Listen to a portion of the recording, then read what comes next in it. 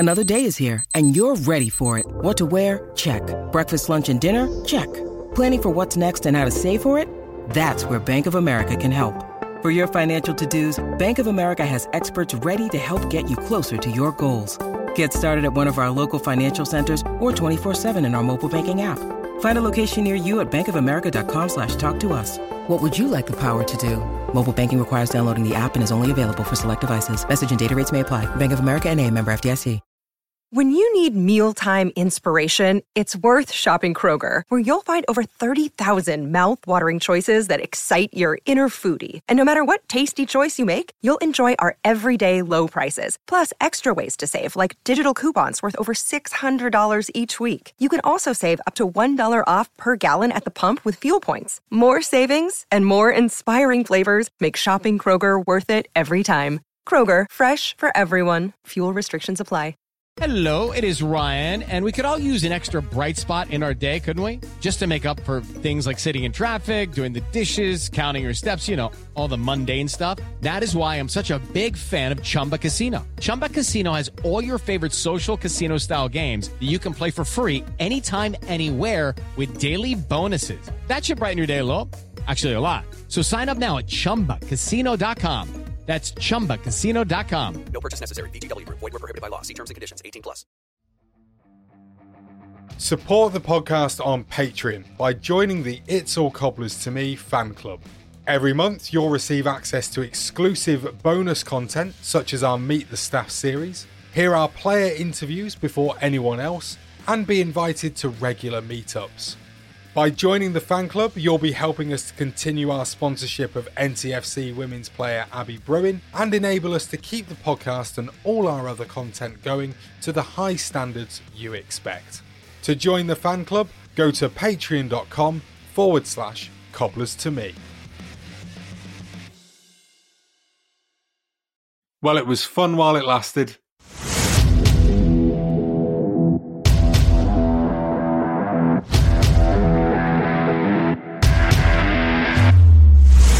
Rain again, and he's got it! Gavin was closing in. Oh, Gavin has scored! Abdul Osman against Brad Jones to put Liverpool out of the cup, and Northampton 3!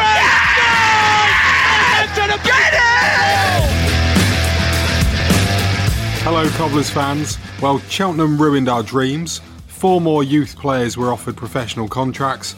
People went into meltdown over the club accounts for the end of last year.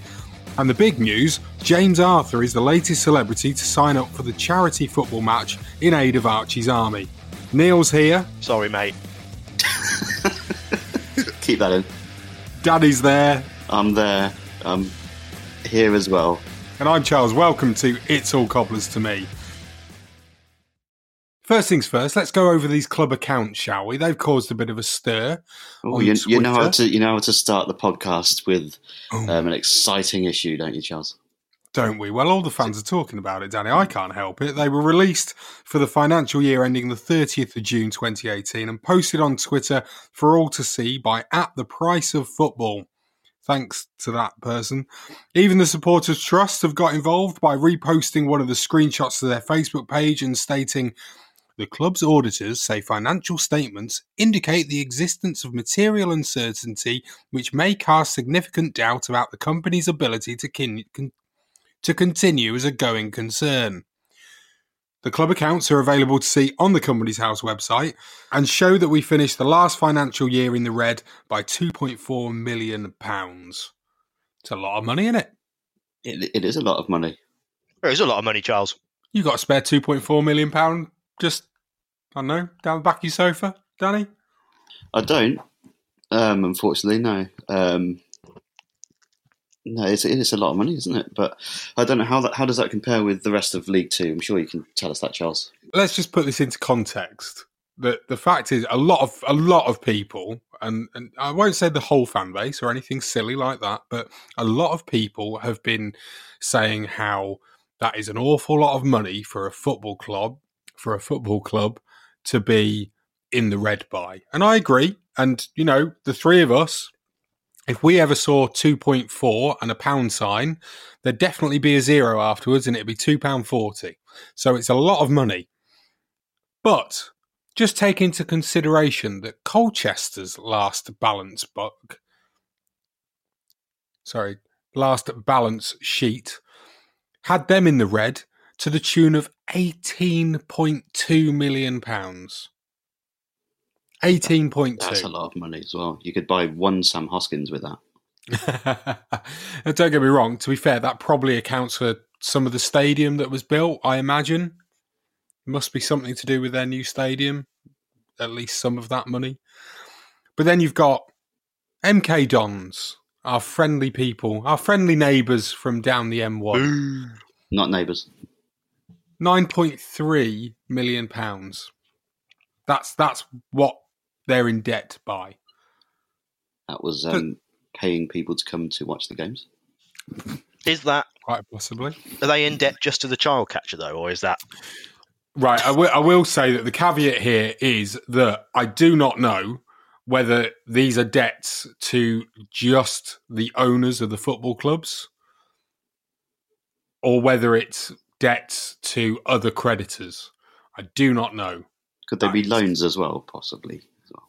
And possibly a lot of the reports, when you actually go into it and look at it, they do say that essentially, you know, they are loans. You know, it will say in the kind of description before the balance sheet, it will actually say that you know the way that the companies are continuing to trade is through a series of short-term and long-term loan deals, or as is the case with their own club, with Northampton.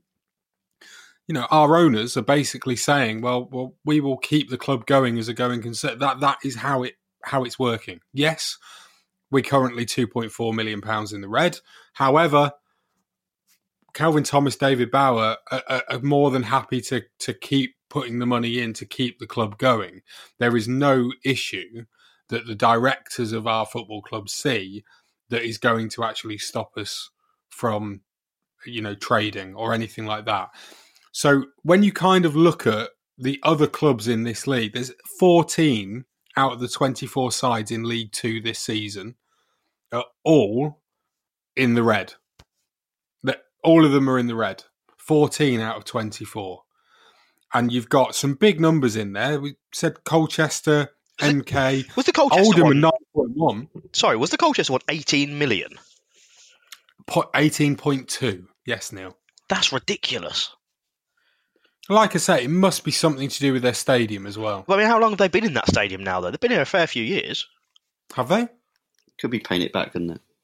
They've been in it a few years. Well, how much did it cost? Well, clearly a lot of money. That's a ridiculous figure. 18 million. Now, the other caveat to put here is that is for 2017, so the year ending 2017. So there's only, I think, I'm right in saying there's 7 clubs in League Two, so 7 out of the 24 that have released their 2018 accounts so far. Now, it all depends. So our accounts go up until the end of June last year, so 2018, and they're now being released through Companies House, which is where I've got all of this information from on all the other football clubs in League Two. It's all come from the Companies House website.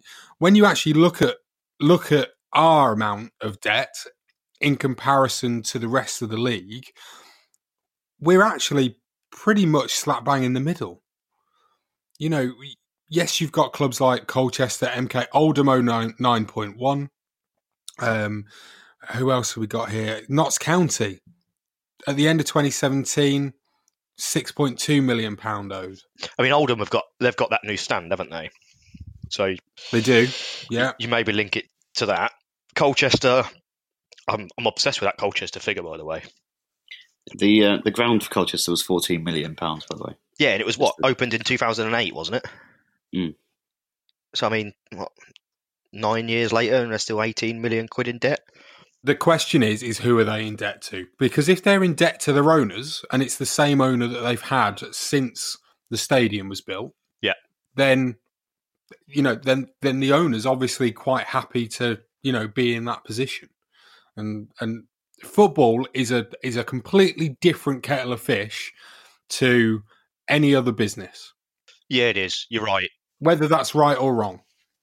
you're right. It's just those figures are to every, for us and for Joe Public, if you will. Then those are big figures, aren't they? It's interesting though, isn't it? Because what was ours? 2.4 million. Mm-hmm. And what was it that Exeter said the other week that the football club owed the football trust? Was it 850 grand or something? I think, wasn't it? So yeah. It's obviously a pretty common thing for whoever owns the club. In theory, if you own a football club and you're putting money into the football club, then you're then going to be owed money, right? Well, that's it. That's exactly it. I mean, there must be some clubs that aren't in debt, right? Yeah, you've actually got, and I'll be honest, this is a little bit surprising. So, the club in League Two this season with the most amount of money in their bank balance or in their balance sheet is Morecambe. Morecambe? They've got 4 million quid, Neil. Why aren't they spending it? No idea. Did Jeremy Corbyn give them that last week? He's wandered up. Morecambe's accountant, that is for 2018. So that's the most up-to-date that it can possibly be. 4 million quid in their balance sheet. So well done to Morecambe. Well done, Morecambe. Also, essentially, the next club who's got the healthiest balance sheet is Lincoln City, who, to be fair, if you think about it, makes complete sense with their cup run and everything that they've done over the last few years. However, I will say that their balance sheet shows that they are £2 million in the black, but that is down from 2.5 million in 2017. They built that big new training ground as well, didn't they, with the cup run money? So. Did Morecambe have a couple of cup runs? I don't know, not to the extent that Lincoln did. No. Well, it's interesting, that, isn't it? I wonder what's going on there. I think maybe they don't splash out much, do they? They just run to a very strict regime, yeah. Mm. We bring this back to the Cobblers very, very quickly. My thing, when I looked at it, was actually, it's a case of nothing really to see here. We know that, things have happened. We got relegated. You're going to lose money if you get relegated. That's what happens. So I'm not surprised by it, to be honest. No, there was the Chinese investment that went wrong as well, wasn't there? And I think there's coupled with the relegation, you expect them to be some sort of financial things going on. And compared to some of the other teams in the league, it doesn't look like we've done hugely bad things, and sort of it hasn't gone completely wrong. And I don't know too much about this kind of thing, so probably not speaking with the most authority that I can with it, but I think relegation with the Chinese investment that didn't happen, or for whatever reason failed, or things like that. I don't think there's anything to make a massive deal about at this point until we know anything more. Yeah, I'm similar to you, Danny. I don't know enough about it. On the face of it, £2.4 million in debt worries me, but equally, I can you can kind of understand it. We obviously spent out a fair bit. How much did it say that report said we spent on players? Was it about just under 400,000? Was it? Yes, 375,000. I think it said. And obviously, then there's wages for those players and stuff. And we went through that period, didn't we, where we were spending money on players and getting people in on 3-year deals and stuff. And then that all had to be sort of reeled back in and stuff. So I guess that's where it comes from. We were paying off managers as well, left, right, and centre. Yeah, good point. So I think it's just something to keep an eye on, isn't it? It's not a major concern, I guess, but it is. I don't know. It's something to be aware of. I just think, I don't know. I mean, we've been in that situation before, haven't we? With old dickhead, what's his name? In that situation before with David Cardoso, haven't we? Weren't we in debt to him to the tune of around 6 million? Yes, I believe that's right. 6 million sounds about right, doesn't it, Danny? Yes, yeah. I think it's around about the right number. I have no idea, but yeah, I'm going to agree with you. Perfect. Well, look, we did get a statement from the football club because that's the way that we roll. Northampton Town Chief Executive James Whiting said, "The year-ended 2018 financial results cover a relegation season.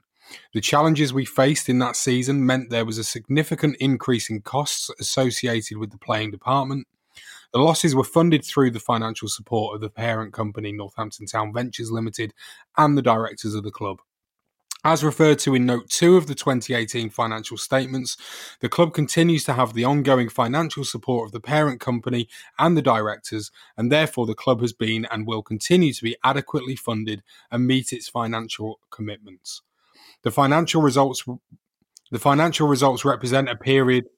Bless you.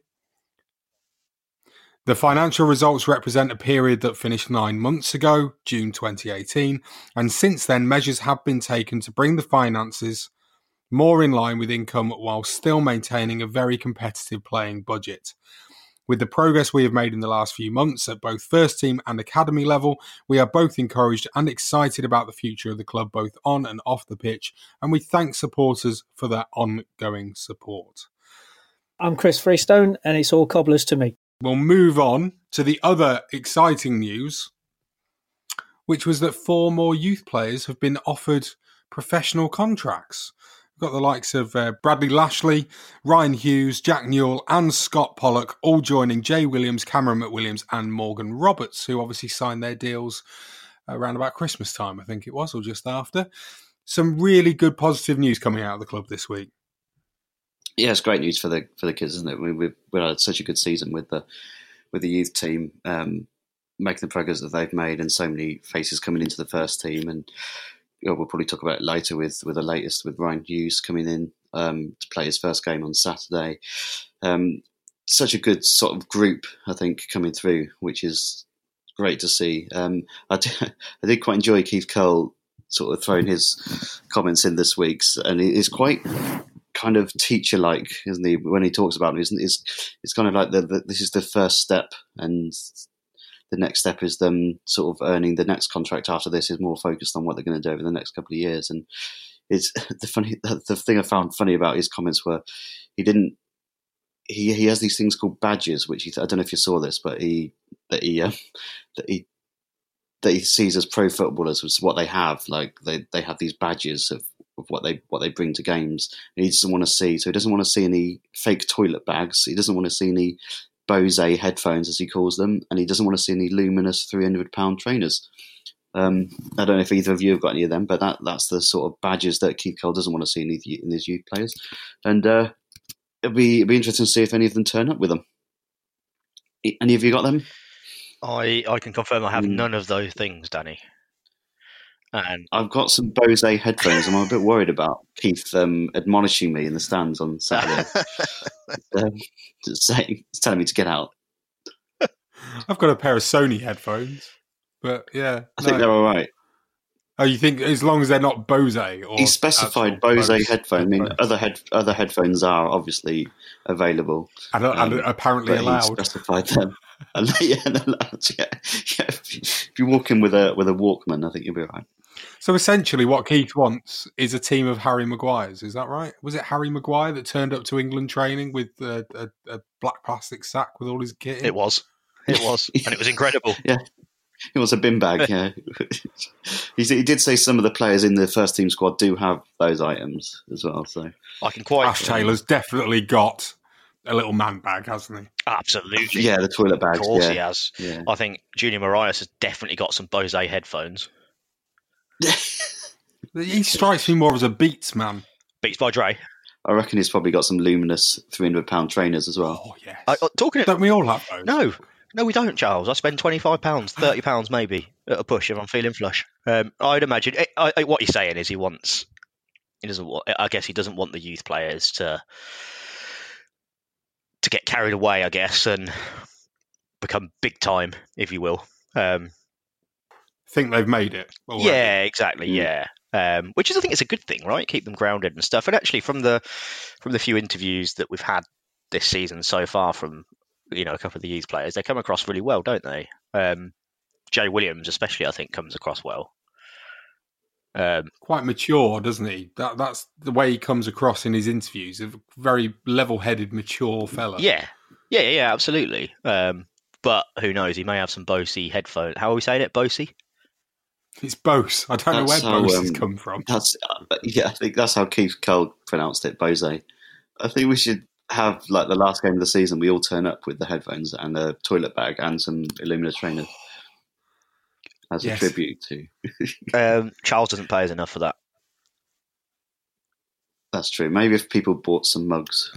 Yes, some more merchandise. On that as well, when he was talking about headphones, I do wonder why he specified headphones, because when he was doing them interviews, there was someone playing Muse and the Red Hot Chili Peppers really loudly in the next door room. Well, I think we know that was John Joe, don't we? Is the next door room the changing room next door to his office? Yeah, it is. Yeah, it's definitely John Joe. Definitely John Joe, just on his own in there. I'm Chris Hargreaves, and it's all cobblers to me. Right, so the last little bit of news is that on the day that last week's podcast was released, it was announced that the club historian Frank Grand very sadly passed away.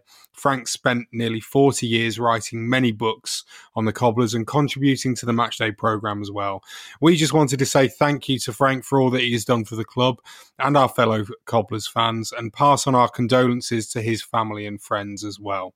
Frank's funeral will take place at Northampton Crematorium at 2:45 on Friday the 5th of April, and that will be followed by the wake at the stadium. So very sad news, obviously, and we just wanted to say thank you, didn't we, boys?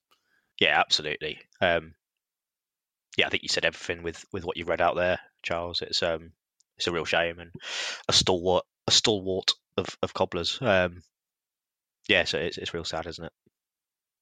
Yeah, absolutely.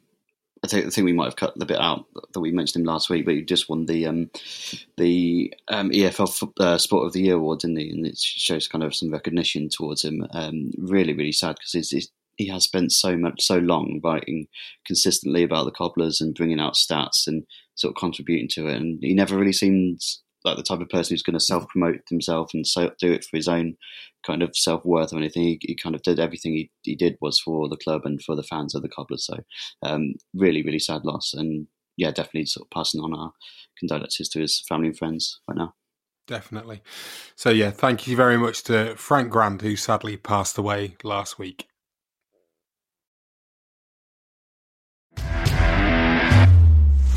Ball passed by Foley, heading possession to Dawson. Dawson crossing into the back post, and that's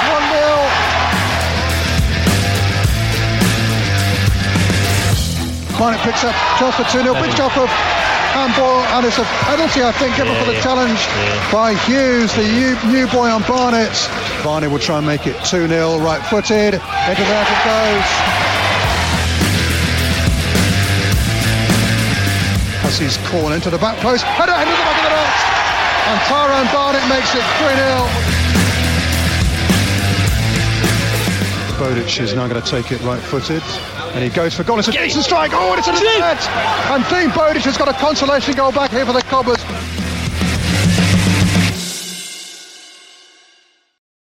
Tim Oglethorpe sounding as surprised as everybody else when Dean Bodic scored that goal there. I think, who was the co-commentator? Was it Pete?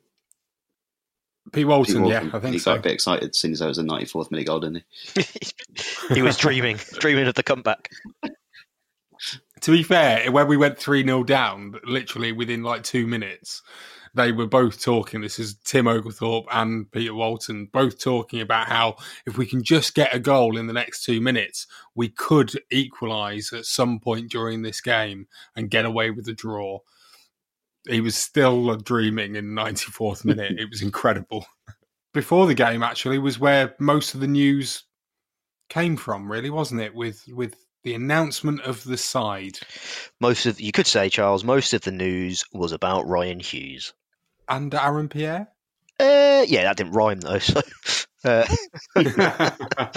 yes, Aaron Pierre. They kept that quiet, didn't they? Very quiet. And that is one thing, actually, that I would like to ask you two, is whether you think that was the right decision, keeping that quiet. I mean, it's up to them what they do, right? Very on the fence. Well,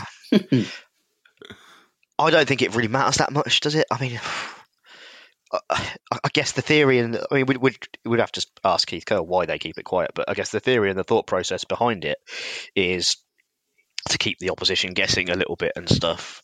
I presume. But I mean, it didn't work, did it? Well, not being funny. You think of it this way. If it's a striker, then I kind of understand it a bit more or a winger, so an attacking player. I then sort of think, well, you're then making the other team hopefully, plan to, play against that particular style of player, and then they don't play. When it's a defender, you think about it this way. Aaron Pierre is probably our strongest defender in terms of actual physical presence, I would say, on the pitch. He's quite a unit, isn't he? Old Aaron. And he's a big boy. Yeah. And so therefore, what do you think an opposition would do? Well, if we're coming up against a big boy in defence, we need to go with a big man in attack. So cue Tyrone Barnett, that then basically just walks all over the stick thin. Sorry, Ryan, but you look quite weak on some of those highlights. Well, I think the only way to solve that is for you and Ryan Hughes to have an arm wrestle, Charles. I think that's absolutely fine. No problem with that. Ryan? We're up for that. We'll get the club to organise it, like when Sammy Hoskins went out on a dinner date. You and Ryan Hughes can have an arm wrestle. What happens if I win, Neil? The loser plays centre back against Port Vale. The loser has to partner Ash Taylor. Oh goodness. On a dinner date. You were right though. It did look a little bit, and I don't really like this phrase actually, but he did look a little bit like a man against a boy, didn't he? A little bit. I'm still struggling to think how Keith Curle smuggled Aaron Pierre over to Bermuda in the first place. But has he got some sort of kidnapper who's just like snuck him into a car and got him off to Bermuda without anyone knowing? It's Colin West. That's what he's there for. It's Colin West. It just, for me, especially when earlier in the week it was announced that Morgan Roberts had been called up to the Wales under-21 squad. There was quite a lot made of that, and rightly so. It should be something to celebrate that you get a player, being called up to their national team. We're a League Two club. Getting anybody playing any international football should be a really, really positive thing. And therefore, I question why we weren't told about Aaron Pierre being called up, right at the beginning of the week last week. Because, he wasn't called up on the Friday. Yeah, no, you're right. I'm with you, Charles. Here, I think it does kind of throw things a little bit when you, especially for the people who go to Cheltenham, suddenly Aaron Pierre's not on the team sheet and they have to Google it and go on Twitter to find out where he is and things like that. And you suddenly find out it's a fairly straightforward explanation that he's with Bermuda. He's not injured. He's gone to play for his country. And I think at Say Charles, it should be a sort of celebration in the leading up to the game. And I think would we have needed one more player on international duty to actually call the game off? Maybe we'll wait for someone else to get called up. Yeah, because Timmy Max-Elsnick got called up as well for Slovenia, didn't they? Slovenia. Yeah. So if suddenly Southgate got on the phone to Sam Hoskins and said, we need you to do a job, that game would have been off. What job would the England national team want Sam Hoskins to do? Selling some burgers? Dodgy electrics in the changing room. Fair point. Yeah, fair point. Yeah. I was worried you were suggesting he'd be in the squad, but potentially mascot, team mascot. Stood with Raheem Sterling, he'd still look like a boy. Is that what you're saying? Yeah. Let's actually move on and talk about the game. Come on, what did we actually make? Yeah, very quickly. Quickly on Hughes, I don't think you can blame him too much for it. He's been thrown in to the deep end, hasn't he, a bit? And I think somebody on Twitter mentioned that it was probably more a sign of what Keith Curle thinks about Shea Facey than anything else, because the illogical thing would be to put Shea Facey in at right back, put Charlie Goode in centre back. So it doesn't suddenly throw in a 16-year-old. And for his debut at centre back says a lot more about Shea Facey, I think, and his plans for him than it does about Hughes. And I think Hughes just did as much as he could.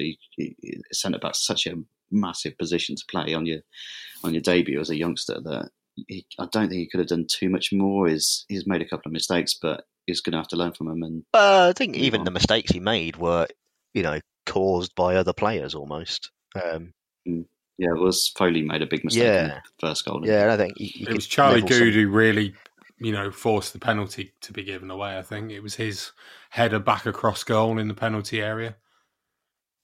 We haven't dealt with either goal very well at all, have we? Either the first 2 goals. No, and I think there's definitely some blame that lays at Ash Taylor's door as well for the performance on Saturday and the season as a whole. Oh dear. Well, yeah, there wasn't really much else to say about that game, really, was there? But I mean, the one question that comes from it is that dream over? Yes. Is the dream over? Well, Big Keith doesn't think so, does he? He's come right out and said it. He wasn't bothered by the defeat, really, was he? He didn't want to talk about it, but he's like, it's all right. We kind of planned for these last 8 games to win 6, draw 1 and lose 1, and that's our loss. So he's still up for it, Big Keith, and as long as he's up for it, I'm up for it as well.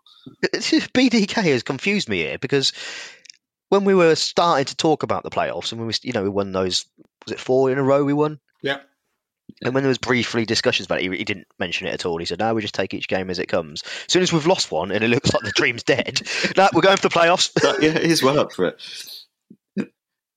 But I think the dream is done. Look, we're not going to win 6 out of 7 games, are we? So it's just not going to happen. As much as we'd like it to. And actually, I think it's a good time and it's a good chance for us to properly give these youngsters some game time now. No, I agree. I do. I think that it's a good idea to start, blooding these youngsters a little bit. Just get them in. The team. Let Scott Pollock have another go, but maybe actually play him in the attacking midfield berth rather than in central midfield where he had to play against Cambridge. Yeah, agreed. And just give him a chance. I think if you're going to play them, you've got to, as a fan base, we've got to be really kind of going into the games thinking this is what they're for. We're not going to be going and start shouting and moaning and sort of ranting or after the game and stuff. If we're going to demand or call for these young players to play, we've got to be realistic in the fact they're going to make mistakes and there's going to be passes go astray, there's going to be defensive errors, there's going to be all these things like this. That's going to happen, and we've just got to be realistic about it, I think. And I don't think that will happen until it's mathematically impossible for us to make the playoffs, because while there is a percentage of the fan base that would appreciate we're not going to make the playoffs, and you can see that they're blooding some youngsters and stuff, there's still a large percentage that would be furious if we lost 4-0 and we'd played 3 or 4 youngsters in the team. And so I think Keith would protect himself and the team a little bit and keep with the majority of the normal team until there's definitely nothing to play for. Hello, I'm the voice of Gaviscon, Max Rushton, and it's all cobblers to me. Earlier this week, we were contacted by Ian Thompson, who informed us that on the 19th of March, the Cobblers' record goal scorer, Jack English, would have been 96 years old. Ian says that Jack English should be included into our Hall of Fame, and in tribute to Frank Grand, we shall now gladly oblige. Jack English Jr. was the son of Jack English, the Cobblers manager of the 1930s. Players of that era said that Jack Jr. often attended training sessions with his father and got involved even though he was under the age of 10. During World War II, he joined the Air Force and stationed at Bristol, where he was working in a workshop when he was called away. At that stage, the German Air Force turned the building he was working into rubble. National service then took him around the world, and while in India, he turned out for Delhi, helping them win the Indian Cup final. No medals were made, and instead all players received certificates. Amazingly, a lot of the players played in bare feet, and they kicked harder. Jack made a few appearances for Bristol City during the war and joined the Cobblers when fighting ended. After 2 seasons, he decided that it was not working out. He was released on a free transfer, and despite interest from Bristol City, Coventry City and Walsall, Jack decided to re-sign for the Cobblers on a part-time basis while he became manager of Brooks Clothing Manufacturers.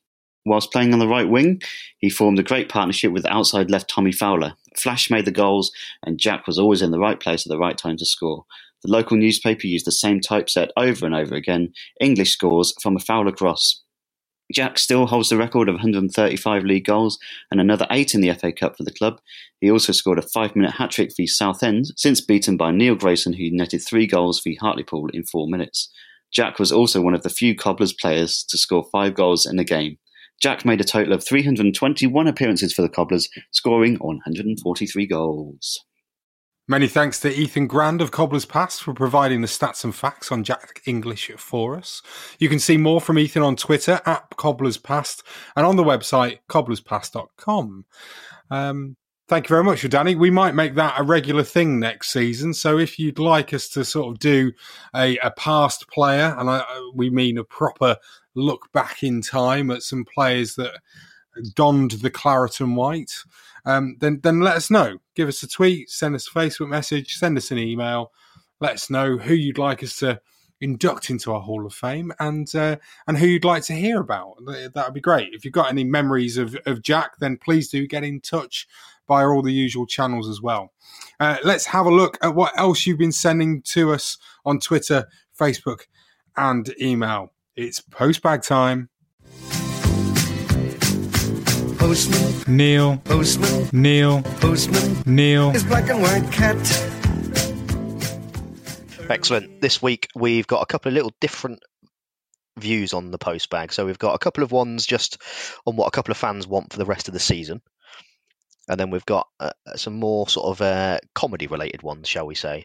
So we'll start with what a few fans have contacted us and said they're looking for in the rest of the season. The first one is Phil Andrews got in touch on Facebook. He sent a nice long message. The gist of it is there's two key takeaways. One is that he wants us to still go for it, and he feels that, you know, there's always a late run from a team, and he hopes that and thinks that should be us. And the second takeaway from Phil's post is that it's a great show and he loves it, and he usually listens on a Saturday morning, as part of his daily football routine, which is nice, isn't it? Nice. So he's in the Big Keith camp of he's still fighting for this title. But calling it a title's a stretch, but yeah, he. I was just trying to channel Kevin Keegan. So yeah, he's definitely on the Big Keith wave, shall we say. We've also got one from Richard Watson, which I believe was on Facebook as well. His is a more pragmatic approach. Finish in the top half of the table, play every game with determination to get a result, and give every squad member a chance to win a contract for next season. It's a very pragmatic way of looking at it, isn't it? I think. I don't actually think Keith's going to do that, to be honest. I think he already knows who he wants at the club next year. I think it's going to be all the usual suspects that will still be here next season. Might have one or two that leave, either because someone's stupid enough to pay money for them, or simply because they decide that they don't want to be here anymore. It's absolutely fine. Maybe someone will want to go and, I don't know, play in Scotland or somewhere. Could we just promote the wonders of Shea Facey, please, just so we can get some interest drummed up? I think we're going to struggle. Yeah. But you never know. He did play for Man City and New York City, so that's going to, on a CV, that's a good thing to have on a CV, isn't it? So he's very good at hoofing it without looking. Yes, he is, and he's got a good-sized forehead. Maybe Morecambe can put in a bid for $4 million. Oh yeah, Morecambe. If you want to get rid of some of that money, Shea Facey's there. Come and get him. Or, you know, if Morecambe have got a bit of money knocking around, we've got some merchandise. Yeah, we do. Good point, Neil. Thank you. Why not use it? And on the subject of merchandise, we also asked on Twitter this week for people's suggestions for Cobblers merchandise. And we set the tone. We had a couple of suggestions, which were from you, Danny, which got the ball rolling. We had a John Joe O'Toole box, which was good, and an Ash Taylor ashtray.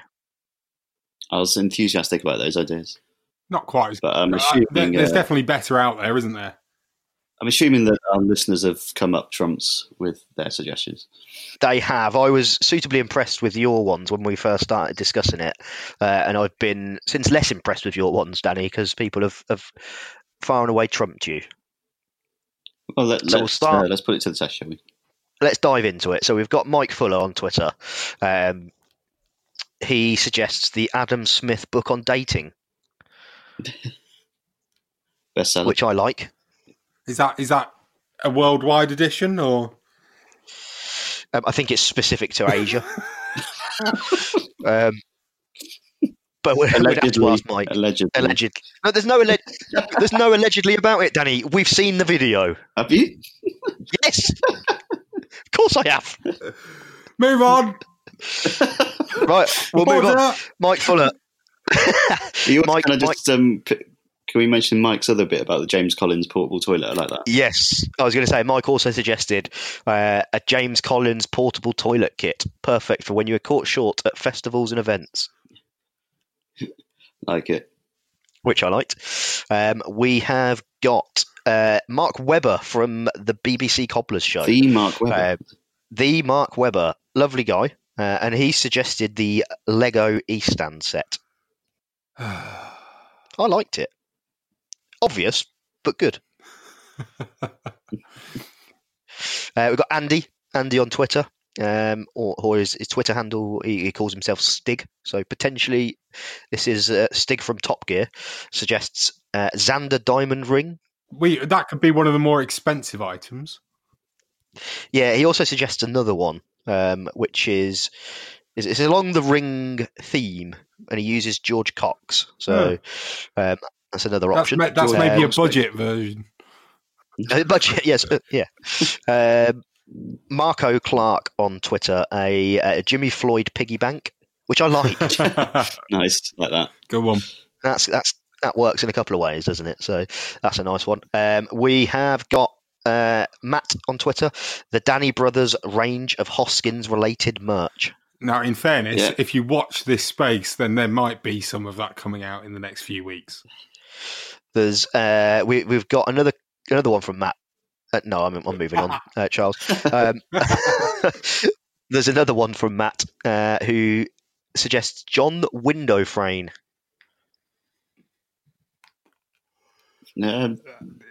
Difficult to pull off, I think, in terms of merchandise, but is he? We're not Safe Style UK. We're just a podcast. Just a podcast trying to make some money to get stuff for the podcast and I'm going to move us on again. To see people. Order. Next one we've got. This is from Shaggy. It wasn't him, but it was him actually. It was him. So we've got the David Cardosa money safe box.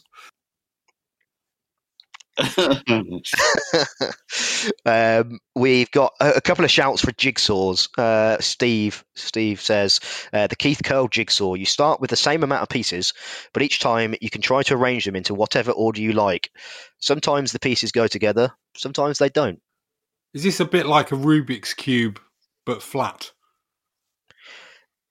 I mean, that's a jigsaw, isn't it? Move on. Yep. So James on Twitter suggests a couple of Sammy Hoskins related ones. A Sammy Hoskins Wonder Goal book. Oh, it'd be a very short. To be fair, it's doable. It's definitely doable. Obviously the goal he scored at Tranmere. I'm picturing that as one of those books that you can flick through really quickly, and it just shows him scoring that goal at Tranmere. You might be onto something there. Yeah. Because you could do that. You could bring out, you can have one for the John Frame free kick at Wembley. This is really good. Do we know an artist? Let's get someone to make them. What about Daniel Hardman? What about? Oh, yes, I see what you mean now. Yes, sorry, I wondered where you were going with that. Yeah. But yes, just down a rabbit hole as usual, Charles. A shout from Gary. Hi, Gary. A loaf of Ash Taylor bread, and then he follows it up nicely with slice after slice after slice. Nice. It's really good. I enjoyed that. I was probably on board with Gary's suggestion, but then he suggested a Sam Hoskins one, didn't he? Saying the Sam Hoskins jigsaw that completely breaks the pieces in the box. And I think I want to put forward a little motion to say that Gary should be banned for that comment.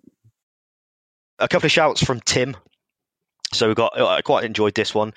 Eon Indigestion Relief. Nice. Phil on Twitter suggests a Ray Warburton razor. Oh, that's good. I like that. I like that. Very good. I'm still quite impressed. Well, I'm still holding out for the Derek Asa lawnmower. That's good. And Marco Gabbiadini. Oh, I'm a big fan of Marco Gabbiadini. Me too. There's a couple more that I've just stumbled across, and there's some good ones Careful. here. Are you okay? Any bruises? I'm good. Yeah, no, I'm good. I've had a few drinks. I'm all right, Charles. Have you had a triple fall in the last 6 months? It wasn't your fault. I've had numerous, but I think they were all my fault. We've got Terry Angus beef burgers. I like it. Yeah. Can that be sold by Tony Ansell? I mean, there's no beef in Tony Ansell burgers. Allegedly. Allegedly. Steve Phillips television. Nice. Yes, see what he's done there. Took me a moment, but got there. There's definitely a theme. These, and I'll let you know who these were all from at the end. These are all from the same person. Terry Branston pickle. One of my personal favourites, Fanny Walden cream. Which is nice. I mean, I don't know how you make Walden cream. A Jack English breakfast. Oh, that's a good one. I was going to suggest a Jack English mustard. Oh no, a Jack English breakfast. That's the club. If by some miracle, when the East End is developed and we've got some form of restaurant / cafe, then a Jack English breakfast has to be on there. Oh. And if we happen to host the opening of it, we could sort of combine Jack English with Celebration and call it an Jack-ulation. We could, Danny. Yeah, we could. I guess that links into the Fanny Walden cream, doesn't it, in some way? Michael Jacobs crackers, an obvious one there. They're all from Jonathan Hillier on Twitter, so thank you for those, Jonathan. Thank you, Jonathan. Final one we'll end on is from Tim on Twitter, which is David Bathroom Sealant. Beautiful. Very good. Very good, very good. So some good shouts there. Thanks very much for those. I think, unfortunately for you, Danny, if I'm going to pick a winner, I'm going to go with Marco Gabbiadini. That's it from the postbag. Thanks very much for your contributions. As always, we will have another question out next week, and we will be discussing all things that you send to us that's not nasty. Right, this Saturday we play Port Vale. We're at home. We should win. But Neil doesn't like Port Vale, so I didn't write an intro for it. Let's listen to this guy from Port Vale Supporters Trust. Hi, I'm Mark Porter. I'm the chair of Port Vale Supporters Club, and here is a bit of a rundown, a bit of things that have been going on all about Port Vale. The season we've had so far, we've not been brilliant. It's been a very poor season. We've been in the bottom 5 or 6 for a while. We have had a couple of wins and we've managed to pull away from that. It's been a very turbulent season on and off the pitch. We had a manager change at the end of January. Our former player, who was an incredible player for us, Neil Aspin, left the club 24 hours before the deadline, transfer day, finished. And he was replaced by John Askey. John Askey used to be the manager of Macclesfield, got them promoted to the Football League, then went to Shrewsbury Town. Unfortunately, that didn't work out for him. But, he's come to Port Vale. He comes from the area. His dad played for Port Vale and he's a Port Vale supporter. So, he's managed to turn things around a bit. And we did pull away. I think we need a couple more wins and then we'll be away from the bottom 2. Off the pitch, been a very turbulent year. The fans and the owner have got disagreements and there have been protests. The owner announced last weekend that he would be putting no more money in after May and the end of the season, and the club could then face administration. It's been well documented in the news. There are a couple of bids been involved to try and buy Port Vale already this season. So the fans wait with bated breath to see where we're going to go, who's going to come in and take us over. I think we need 2 wins to guarantee survival this season, and I think then if we do guarantee survival, all eyes will be on who will be our new owners next year, where the club will go, and what will happen off the field. On the pitch, we've had some good individual performances this season, even though our position in the league probably suggests not. David Worrell, who's come back in since the new manager's come in, down the right. It's done really well for me. Great player, used to be at Millwall, good on the ball, integral part of why we've turned around, really. We've got good professional players like Legg at the back, Leon Legg, and Nathan Smith. Manny Oleke, who came in from Aldershot last season, he's had a good season. It's been blighted really with injury, but he's had a good season for us. He's been solid. Conlon and Joyce in the middle, they've managed to strike up a good partnership in midfield. We've obviously got Tom Pope, who's a Vale fan and a record goal scorer at the club, but he is searching for his 100th goal. He's been injured, he's been out for a few weeks. I don't think they want to rush him back. Ricky Miller stepped up to the plate as he's been out, and he's done okay. But I think if you ask every Vale fan, the player who's had the most impact this season and has been our standout player of the year is our goalkeeper, Scott Brown. He was in the Wycombe side last year that got promoted. He joined us in the summer, and for me, without him in goal, we would have been struggling even further adrift at the bottom. So he's been our standout player, and he's a great pro as well. So that's a little bit about Port Vale. Hopefully we'll survive and we'll get new owners in. Hopefully we can stay from getting relegated. And finally, a prediction from me for the weekend. I think it's going to be a 1-1 draw and a good game all round. And of course, our clubs are linked with a couple of players in the past, but most importantly, we had Mark Richards, who used to be your striker, and he came back to you. Now he's at Swindon. And Sam Foley used to be a Vale player. And our kind of ties turned here when Rob Page left as manager, and they brought in a Bruno Ribeiro from Portugal. I know it didn't work out for Rob Page at Northampton, but he did quite a good job at Port Vale, and we were pushing towards the top half of League One. But that didn't work out, and when he came to you. So that's a rundown on Port Vale. Hope you enjoyed that, and hope you enjoy the game. Thanks to Mark, who is the Port Vale Supporters Trust chairman. As he said, he's had quite a busy week, I would imagine. Norman Smurthwaite, who is Port Vale's chairman. Great name, that. Great name. Looks exactly how he sounds as well. Yeah, he went on the radio on Saturday night at 6:00, so just an hour after the game had finished, when they lost 2-0 at home to Forest Green Rovers, and basically told everyone that he was going to put the club into administration on May the 5th if no buyer could be found. I mean, considering that there are buyers sat around the table, it looks like it's a bit strange to me, and maybe a similar situation, or well, definitely worse situation than what we face at the moment here. But it's not very good for them, is it? No, he's the little bits I've read about Smurfy, as I think they call him. Papa Smurf, yeah. He strikes me as a massive clown.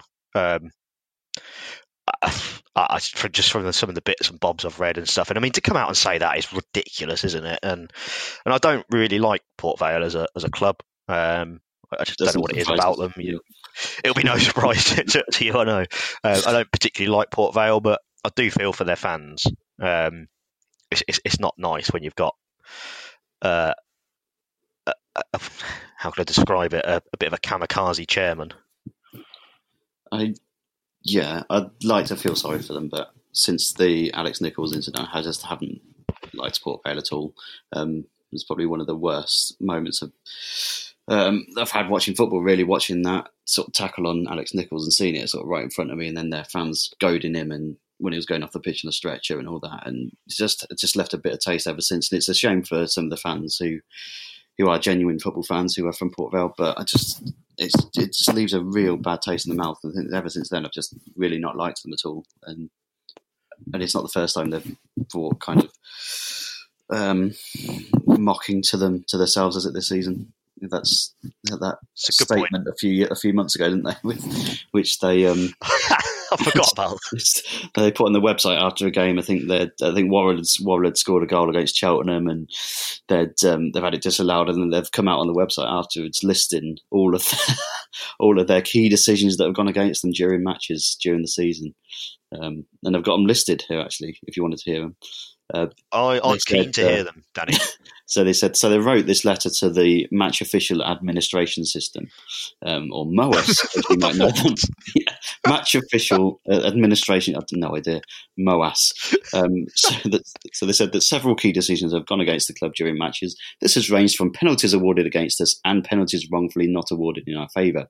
This is Lincoln awarded a penalty claim v Carlisle, a penalty claim v Tranmere, a penalty claim v Bury, a penalty claim v Sunderland, a Pope offside goal against Cambridge, that's Tom Pope, not the Papal, a Worrell offside goal against Cheltenham, and then that's it. That's all of their grievances aired all at once.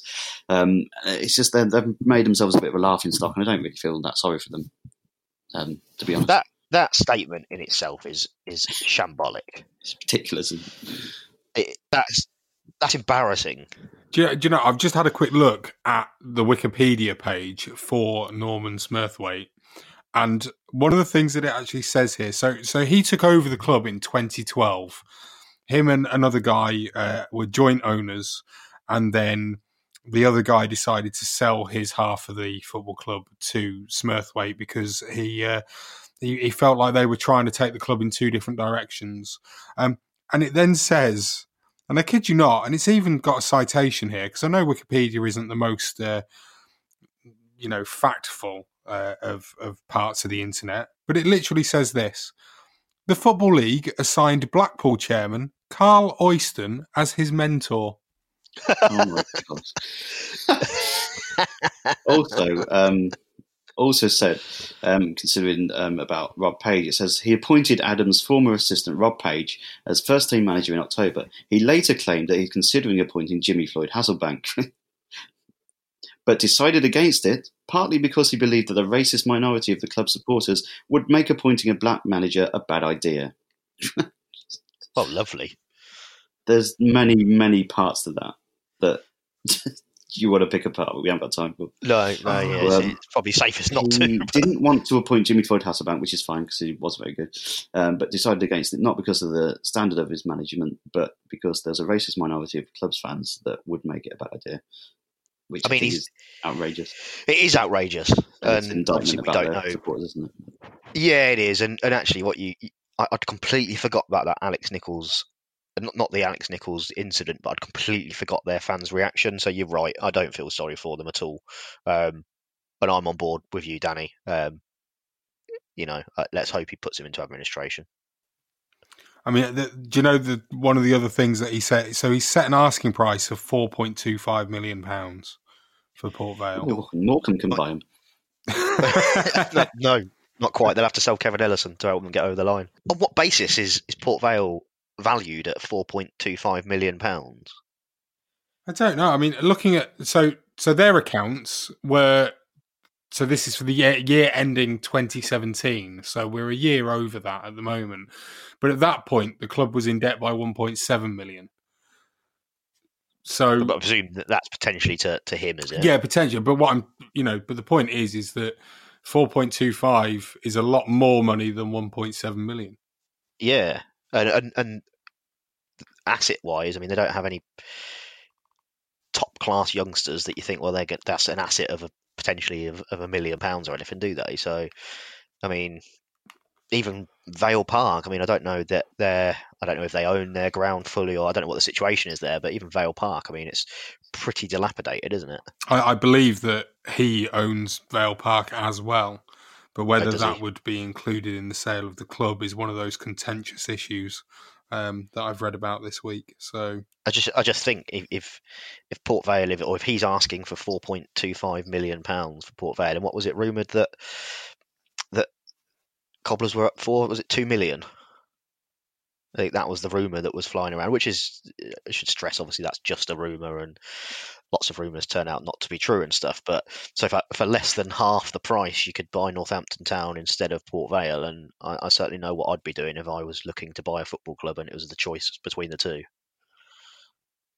I'd buy Port Vale. No, I wouldn't. So let's actually look ahead to the game then on Saturday. We've got a referee who is a Mr. Neil Hare. Lovely name there. Neil Hare. Already a big fan. Can we bribe him with a piece of Neil's hair? I'm starting to lose it, so I'm not keen. Neil Hare has given out 89 yellow cards and 6 reds over the course of this last season. His last Cobblers game was the 1-1 away draw with Swindon in October. And his last Vale game came in January, which was at Newport County, and that was a 0-0 draw as well. He does like, however, high-scoring games. He's already overseen Colchester's 6-0 win over Crewe, Exeter's 5-1 win over Notts County, and Barnsley's away win at AFC Wimbledon 4-1 in League One earlier on this season. That's all been this season. So maybe goals galore at Sixfields. So you're saying he doesn't really like a close shave?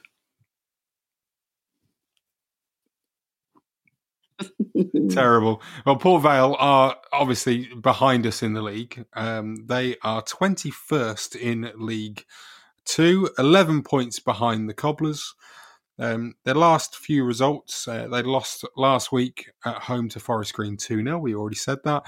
They did, however, get a draw away at Swindon 0-0, beat Yeovil 3-0, beat Mansfield 2-1, and only drew with Notts County 0-0 though. That's their last 5 games. So, I mean, not particularly... they're very up and down results in the last 5 games for Port Vale. Fun fact. Go on, hit us. Port Vale, I was looking through the Port Vale squad. They've got a guy called Dior Angus, who's the son of Terry Angus. But he's out on loan at Barrow at the moment. Terry Angus' son playing for Port Vale, but not at the moment. So, are you going to give us the fun fact then, Danny? Or yeah, I was just going to say that with Port Vale being 11 points behind us, and obviously we're going for the playoffs there, trying to stay up. So, obviously a 6-pointer. Good. Yes, that is a fun fact. Predictions. Come on, Neil. Fire away with yours first, please. I am going to go... Brace yourselves. Are you sitting down? I am, yes. I am going to go 5-1 Cobblers. 5-1? 5-1 Cobblers. I've never known you to be so optimistic. It's just because of Neil Hare's love for a high-scoring game. Neil, yeah, genuinely, your stats about Neil Hare and his high-scoring games have kind of twisted me to go for a high-scoring victory. Okay, fair enough. And your 5 goal scorers for the Cobblers? Oh, I've not thought this through, have I? Norman Smurthwaite hat-trick from the stand. Aaron Pierre. All own goals. Junior Marias. I will go with Ash Taylor with 1. Charlie Good with 1. John Joe O'Toole with 1. How many is that? 3. 3. 3. So 3-0 up at the minute. They'll pull 1 back. Half time, you've got 15 minutes to think. We'll go 3 up. They'll pull 1 back. 3-1. We'll get a bit nervy, and then we'll get a couple towards the end of the second half, and we'll get 1 from Andy Williams. In fact, we'll get 2 from Andy Williams. Okay, so 5-1. But yeah, that's the prediction, and I've given you 5 goal scorers, so that, yeah, 5-1. Brilliant. Well, I'm going with a win. I'm definitely going with a win as well. It's going to be...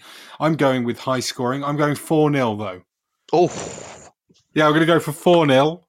I think that goal scorer wise, Daniel Powell is going to get 2.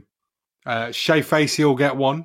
And the other one will come from Marvin Sordell will get off the mark finally, because one day it'll actually happen. Just I'm going to stop you for a minute because you've mentioned Marvin Sordell. He's been a disappointment, hasn't he? A little bit. He has. Yeah. He was injured though, to be fair, when he first came, and I think he's still probably finding his match fitness. Yeah, I've been disappointed by him, but anyway, yeah, sorry. I've been disappointed with all of them, all of the signings from January, apart from Charlie Good. Yes, that's a simpler way of describing it. Well done, Danny. Thanks. Prediction, Danny, come on. So you threw me because I didn't know whether you were saying Shea Facey was going to score a goal, or I was a bit confused by that comment. So probably not going to play, but well, that's how bad they are. He'll score. He's just going to score by the pitch. Right. Yeah. I like your thinking. Yeah. Suspect. I'm going to go for a simple 2-0. Boring. And Ash Taylor's going to score an overhead kick. Oh, less boring. There we go. See? And Sam Foley, I think, is going to score against his old club from 30 yards. Oh. Sam Foley from 30 yards? Yeah. And Keith Cole's going to say, that's one. That's one down. That's just his post-match interview. Yeah, that's it. Then he's going to walk off. Drops the mic. That's it for another week of Cobblers-related podcast chatter. Thank you very much for listening. If you've not done so already, please hit subscribe so you get the next show as soon as it's ready. Plus, follow us on Twitter @CobblersToMe and check out the Cobblers to Me store for t-shirts, phone cases, mugs, you name it. The link's in the description for the store. Thank you to the people who've already bought something from us. All the money goes back into making this very podcast. Thanks to Danny and Neil for joining me again this week. We're all off to buy a set of pom-poms from the Cobblers to Me store. Goodbye. Murphy. Corporate sellout.